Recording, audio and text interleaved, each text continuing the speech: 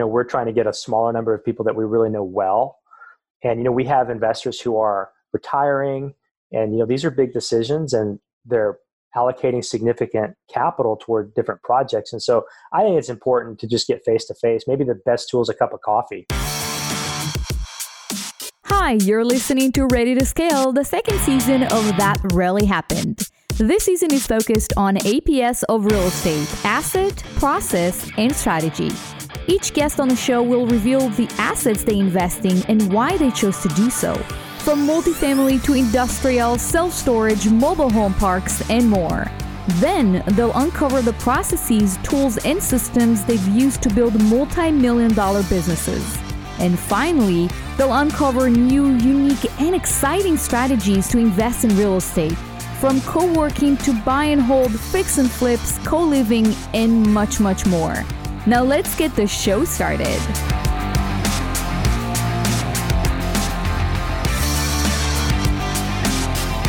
Hey guys, welcome to Ready to Scale. I'm Ellie Perlman, your host, broadcasting from sunny California. When I'm not behind the mic, I buy multifamily properties with passive investors who partner with me on my deals. So Ready to Scale is our new second season here, where we focus on the business side of real estate. So namely, we're talking about three key concepts that I like to call APS of real estate. We're going to talk about asset, process, and strategy. So if you're going to listen, you're going to learn valuable business principles to help your real estate business, whatever it may be. If you enjoy the podcast, please take a minute to rate us. And don't forget to like and follow along with me on social media as well. Okay, so today I'm starting a new tradition. Every month, I will give away one free document that you can use and that can help you scale your real estate journey. So this month, you can download the document called Determine Your Investment Criteria. This document would help you focus and choose the real estate investment that is right for you. You can find the document at www.ellieperlman.com/resources. So again, you can find it at www.ellieperlman.com/resources. So our guest today is Mike Craig, whose first deal was actually in 2003 when he purchased an apartment in Russia. So since then, Mike has been investing in real estate for nearly 2 decades and is the co-founder of Steeple Rock Partners, a real estate investment firm that acquires multifamily apartments, self-storage, and other high cash producing commercial real estate. So Craig has helped provide investors fund to purchase 3,800 apartments and self-storage units worth of $300 million. Mike earned a degree in business administration from the University of Montana with an emphasis in finance and international business. Welcome to the show, Mike. Thank you, Ellie. Good to be here. Yeah, absolutely. It's great, to have you. And we were chatting a little bit before I pressed the record button. So right now you're in Texas, right? That's right. I'm in Austin, Texas, but with 100-degree weather, I think I want to be where you're at in Santa Monica. So. Yeah. Well, weather is great here. When we don't enjoy occasion earthquakes, we can actually focus on the weather. That's right. That's right. You have had a couple of those recently. I've heard about that. Yeah. So you lived in Russia. You were born here in the US, but you lived in Russia several years. And this is where you actually started buying real estate, which is interesting because usually Americans, they start buying real estate in America and then they, go outside the boundaries of the US. So tell me, how is it like to buy real estate there? How is it different compared to buying properties here in the US? Well, I think fundamentally, I studied finance in college. And of course, one of the things you study is, the finance of real estate, and you look at price to rent ratios. And I grew up in Western Montana. And at the time, I would do the math and, the price to rent ratio never worked to buy something. And I was in my 20s when I left to go work in Russia. And, my wife and I were going to be there for about 5 or 6 years. So we decided, hey, we ought to buy something. If we're going to be here for at least 5 years, it's the same math problem. If it's financially feasible, we ought to buy something. And so we just looked at the market and we, did some diligence on the legal system. And, I interviewed some business folks. I had some guys that were telling me, don't do it. The mafia here is, they're going to come and take it. They take businesses all the time. And so we just, I did quite a few interviews with other business guys who had bought. There's in particular a French businessman who owns some coffee shops. Interviewed him, talked to him, and he explained to me how real estate worked, the legal system in Russia around real estate. And I looked at the apartments on a financial side. I mean, I could buy one of these things for $70,000, or I could rent one for $800 or $900. And that was a time when the rent rates were like 10 to 15% per year. And Wow. so I thought, well, I'm going to pay the same amount anyway over 5 years if I rent. But if I buy, and even if the market crashes and I lose half the value, I still come out ahead. So it's just that basic math of real estate that we all do, for a home purchase. And the diligence process was different. Of course, you've got to study the legal system and you've got to understand that market.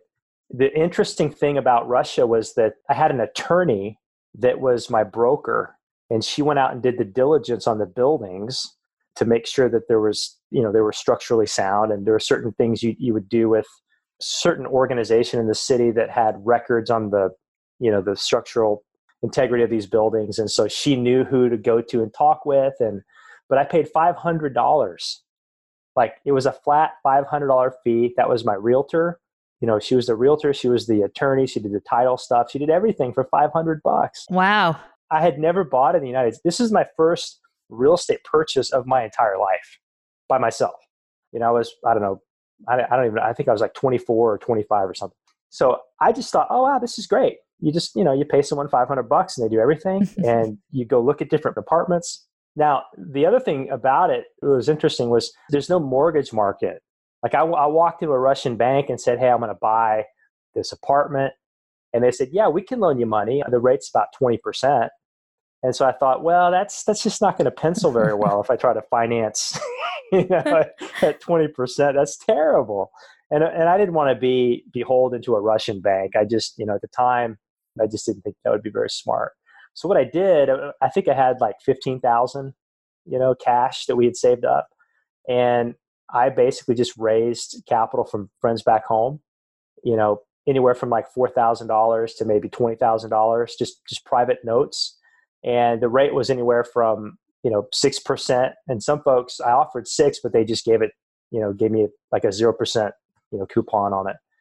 So I think the effective rate ended up being something like 2.5% of the maybe 6 or 7 notes that I gathered.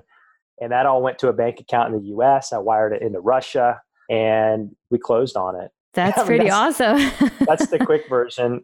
The funny thing was when we went to close, okay, so they don't have a mortgage market, but they also didn't have a system of escrow at all. Now, I know today this has all changed. Okay, because I was about to ask, how can anybody buy real estate in Russia then? But yeah. Well, and this was back when, after the fall of the Soviet Union, people were trading apartments for cars.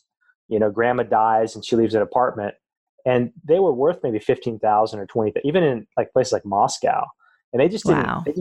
And they never went up. I mean, it was never really an asset in that sense. And so what people would do though, and this was true when we bought, you basically, like, I wired that money in and I thought, well, we could just transfer it to title and do all that. Well, no, you go to the bank, you withdraw cash, right? $70,000 in cash. You put in a plastic bag and then you walk out of the bank. Now, think about how scary this is in Russia right after the 1990s. I mean, things were stabilizing more in the 2000s, but I mean, this whole thing was like, we had to have a plan around how do we not get, shot, or how do we mitigate the risk of something really bad happening when you've got $70,000 in a plastic bag and you're walking out and going to title. I wouldn't walk with $70,000 here in the streets of Santa Monica. No, it's terrible. But this was how they did it. So, my realtor told me, he's like, hey, I got a gun on me, so don't worry about it. And so I said, okay, fine. I guess that's the way we do it. Nobody really knows about this transaction. So nobody's talking, I hope nobody's talking about it. But we show up to title and it's just this building with a lot of people walking around with paper bags. I'm like, this is just a terrible system. Look at all these folks. And so that's the way they did it for a long time.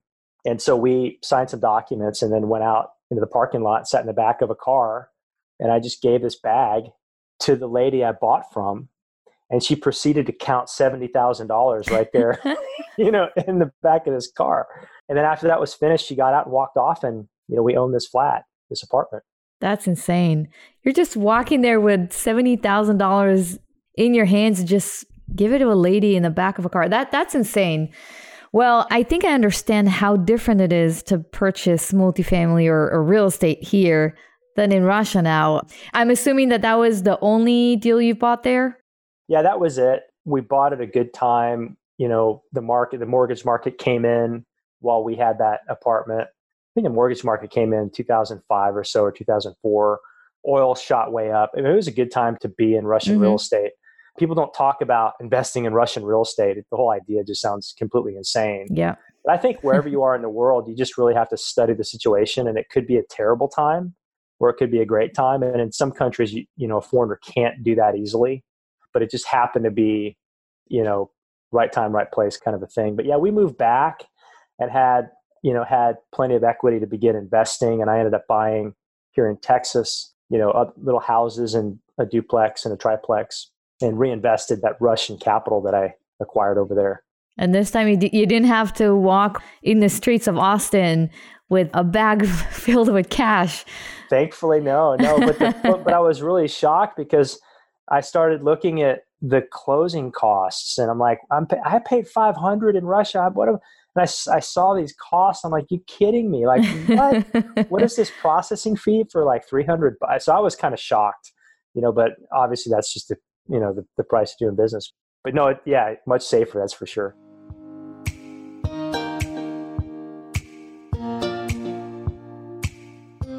Well, so now you're buying properties here in the United States, and let's talk about the assets that you're purchasing. So your focus is multifamily and self-storage, which are both pretty solid asset classes.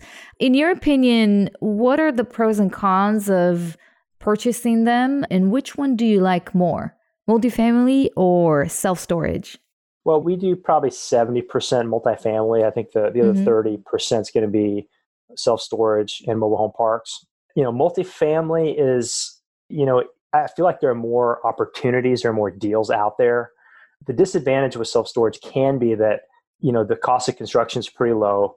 So there's a lower barrier to entry, I think, in that industry. And so there's a lot of people getting into it. And so you just have to be really smart with how you buy that. It's a different animal. But I like self-storage for the recession durability of that. I mean, self-storage as an asset class has done the best in a recession. Multifamily is not bad either. And that's one of the reasons why we like multifamily. But self-storage kind of edges that out and mobile home parks. So I think self-storage, mobile home parks are good in your portfolio, for recession proofing and, for diversification. But multifamily, the cash flow, where we are as a country becoming a renter nation, lots of great reasons to own multifamily as well. And what is it about self-storage that makes this asset class, kind of recession proof? Yeah, there's a lot of things. I think what happens is, when people begin losing jobs, they'll downsize. And so if they've overbought a house, say if they bought a 2,500 square foot house and they're going to go into an apartment, well, now they've got a bunch of stuff they don't want to part with. And, we as Americans, we like our stuff. We like to accumulate stuff. It's easier to downsize the house, take all the stuff and put it in a storage space. So I think that's one of the reasons. I think just overall, people are just, they're buying stuff. They, more and more, we just want more stuff. Even in a recession, we want to store stuff. So I think that's probably the main thing. And then, you can get, I think the financing is pretty good on self-storage assets. Just like multifamily, you can get low fixed interest rates. Yeah, and they all help for sure when, we're in a very, very, it's a good period right now, but everyone keeps wondering, when is it going to end? How severe is it going to be? That's all, everywhere I go, that's what people talk about. And I think it's really important to choose the right asset class and invest it. So I actually don't think there's anything that is purely recession proof, but some asset classes are going to do better than others. And even within the asset classes, I think, when it comes to multifamily, Class A luxury apartment buildings are probably not going to do as well as other types of real estate. So that's right. Of multifamily. That's exactly right. Yeah, I agree with that. Yep.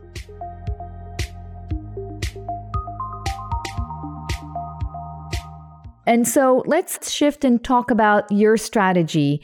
So when you're purchasing multifamily and self-storage, you're basically using co-sponsorship as the main strategy. Can you tell me a little bit more about how that works? Yeah. So primarily, my role at this point is really to find, like, just personally, I don't want to really be in one city, and I don't really want to be in one state with my personal holdings. I want to be diversified. I want to be in Class B in Atlanta, and I want to be in a self-storage deal in Phoenix. I want to spread my capital around. Now, in order to do that, if I am the sole syndicator myself, you really can't be an expert in all these markets and all these asset classes at the same time. So what we've done is we've developed relationships with what we think are the best operators. These are people that are friends of ours that live in these different markets, that wake up and live and breathe, for example, buying apartments in Phoenix. Our team there, they know the market, they live it, they breathe it, they understand it, they're in the market. Way better to partner with them as a co-sponsor and, join their team and then help them to close on these opportunities. And so we've got about a half a dozen relationships, and when they have opportunities, we look at them. We don't like all of them sometimes. We're pretty selective. We like to be very conservative. We've said no to a lot of things. I think right now we're saying no more than ever just because where we are in the cycle. But yeah, that enables us to be on, multiple teams and kind of add value and help. And, it's a relationship business. So these are folks that we trust. These are high integrity people that we feel like they're professional. They have a lot to lose if they mess up. They don't want to mess up. It's a high stewardship to manage, this kind of capital on this level. And so character becomes a huge asset. And so, just like with any business, the team makes the whole thing. You can have a great asset with great numbers, but if there are issues with the team, and if there's bad communication, if there's some sketchy stuff going on, the project just doesn't go well. So I think that's the thing, is finding really good people and then connecting with them and doing business with them. And so that's what we do. That's our strategy, is really try to, you can't know everybody and you can't be in every market, but choosing where to be and who to work with, that's been our motif. Mm-hmm. Yeah. And I think you touched on a very interesting point, because if somebody wants to scale their business, doing everything yourself is impossible. Even as one company, you can always scale faster if you partner with other people. So if you can bring something to the table and they can bring something to the table and you trust them, which is the most important thing, then you can basically create that partnership and scale a lot faster than if you would purchase properties on your own in Austin. And I'm sure you're doing that as well, but it's always kind of the fine balance between the part of your portfolio that you're purchasing as the lead sponsor and other part that you're basically partnering with others so you can grow a lot faster. Yep, that's right. Yep. All right, great. And then how do you choose a sponsor to partner with? So you mentioned earlier that integrity and characters are a must for you. What are the things do you look for in a sponsor, and how do you find them? Yeah, that's a great question. Well, I think, if you were going to build a basketball team or like a football team, what do you look for? You look for guys who are really talented, or women who are really talented in their skill. Are they a point guard? Are they a forward? If it's basketball, what are those skills that really cause them to be sort of above the rest? So it's kind of like, I kind of view it as like a sport like that. Like, if I'm going to put a team together, who are the people that are really the absolute best in the business? Who are the people that, man, if I could only be on this guy's team, or that guy, is head and shoulders above everybody else in the industry. How do I link up with him, and how do I do business with him?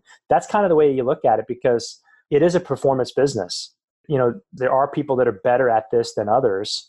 And then there are some who are going to go out and make a big mistake.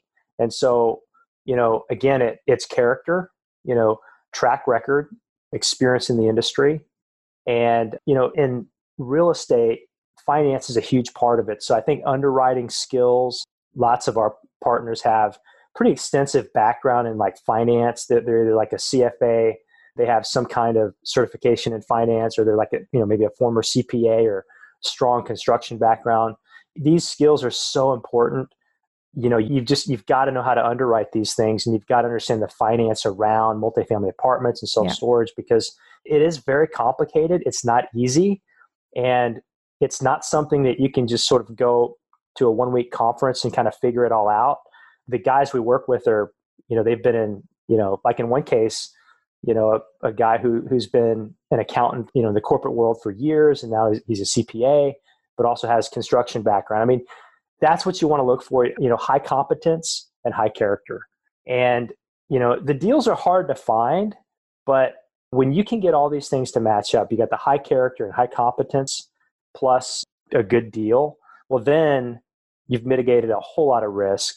And then, of course, there's some chemistry with relationships. I mean, these are, we're all friends. We really enjoy being together. When I go to these places, I mean, if I go to Atlanta or Phoenix, I mean, these are, we're having fun. And I think this investing ought to be fun. It ought to be, we're building friendships with folks that we want to be around. And, so I think all those things kind of, those are really kind of the requirements or the criteria that we kind of look for. Interesting. Yeah. And I think, they all make a lot of sense, and it's really hard to find the right people out there. There's I think a lot of sponsors and syndicators out there. And so what you're looking for is pretty unique, because you're looking not only on something, like you said earlier, I'm looking to see something unique about their background, their character that separates them apart, set them apart from everyone else, which I think is really interesting.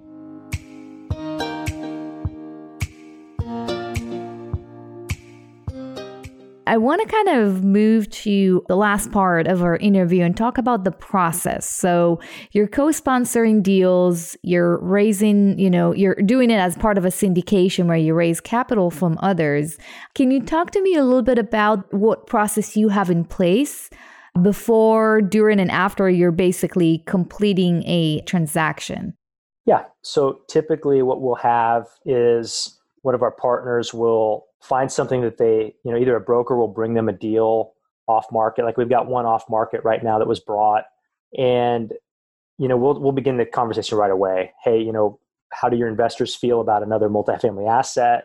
We feel like our investors are ready to buy this. What are yours? So we'll just kind of have this conversation, and we'll talk about high level stuff like, hey, here is the deal. And so there's some conversation about, does this fit into what we want to do, our strategy? And then we just put under contract if we can do that. Once it's under contract, we put the deal deck together and the investment summary and all of that, begin talking with, the bank. And so, I mean, it's a typical, this process is the same, I think, probably for any syndicator, in the sense that you put it under contract and you begin talking with the bank and you begin putting your investment summary together. You begin talking with investors, and it's pretty straightforward. After 30 days, of course, the diligence period ends, and now your earnest money is solid. It's hard. And then you go to closing, you close it. Typically what we do is we'll get all of the soft commitments we can early, like within the first couple of weeks, and it fills up pretty quick. And so then we have, the paperwork and the PPM and all of that, the signing and then the wiring about probably 2 or 3 weeks before the closing date. So all that's pretty standard stuff. In the meantime, answering a lot of questions from investors, whether that be email or get on the phone. But when we typically will close on the property, and then, we just every month we'll just communicate to the investors, okay, here's a project progress, here are the number of units that we've renovated, or if it's like a mobile home park or a self-storage, here's the addition we're building to this facility. And so we're constantly communicating, systematically every month or every quarter, and paying, dividends, distributions every month or every quarter. So that's kind of the process of how we do it. Mm-hmm. And then do you have any, one tool that you like to use that actually make your business a little bit more effective? One tool that makes my business more effective, I think just getting on the phone and talking to people. I don't know. I feel like this is a relationship business. And so we're not out there trying to get 1,000 investors. We're trying to get a smaller number of people that we really know well. And, we have investors who are retiring, and, these are big decisions, and they're allocating significant capital toward different projects. And so I think it's important to just get face to face. Maybe the best tool is a cup of coffee, sitting across the table, drinking a cup. Maybe the coffee is the tool. Maybe it's Zoom like this. We can interact face to face, or just a phone call. But That's really it. I mean, I think that's the most important thing, because it is a trust business, and it's a trust business all the way around, not just investor to the general partnership, but among the general partnership team and with your property manager, with your construction team. I mean, that is it. Trust it's all. I mean, it's everything in this business. I haven't run a lot of different types of businesses, but I imagine that's generally true of all business. I think it is. I mean, I've started a couple nonprofits, and it's certainly true in that space for sure. But yeah, how do you build trust with people if that's like the thing? Well, I think the tool is probably just transparency and being honest. And if you don't have an answer, don't make it up. Mm-hmm. But, human connection and relationship and trust, that's everything, I think. I don't know if that's the right answer, what you're looking for. There's no right or wrong answer. Yeah. Yeah. I don't know that there's a like magic tool or like a piece of software or like, a great underwriting. I mean, there are certainly tools like that help the job kind of work, or like maybe there's like a hack that, hey, how do you get that off market deal?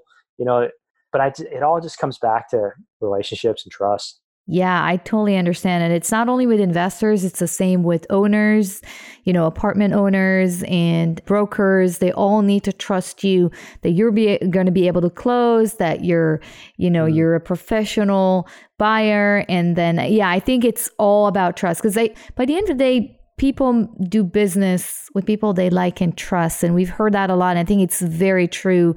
And I always tell, my passive investors and other potential investors, before you even look at a deal, look at the sponsor.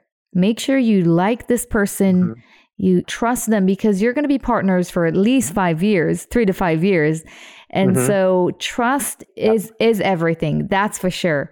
That's for sure. Well, thank you so much, Mike, for sharing your insights with us and the amazing story about buying an apartment in Russia when the gun was involved. That was interesting. So you basically paid $400 or $500 to have a lawyer, a broker, and basically a title searcher. Yeah. and a bodyguard, apparently, all for $500. So I don't think this model is going to work here in the US, but that was really interesting to hear. If our listeners want to get in touch with you, where can they find you? You can get me at mike@steeplerockpartners.com. steeplerockpartners.com is our website. I'm also on BiggerPockets and the forums. You can find me there as well. All right. Perfect. Well, thank you so much, Mike. I really appreciate it. Thank you, Ellie. I enjoyed it. Thanks for having me.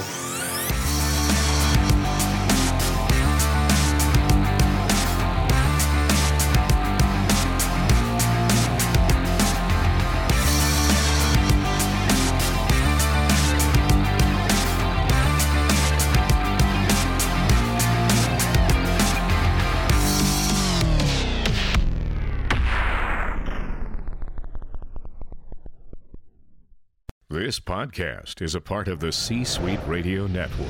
For more top business podcasts, visit c-suiteradio.com.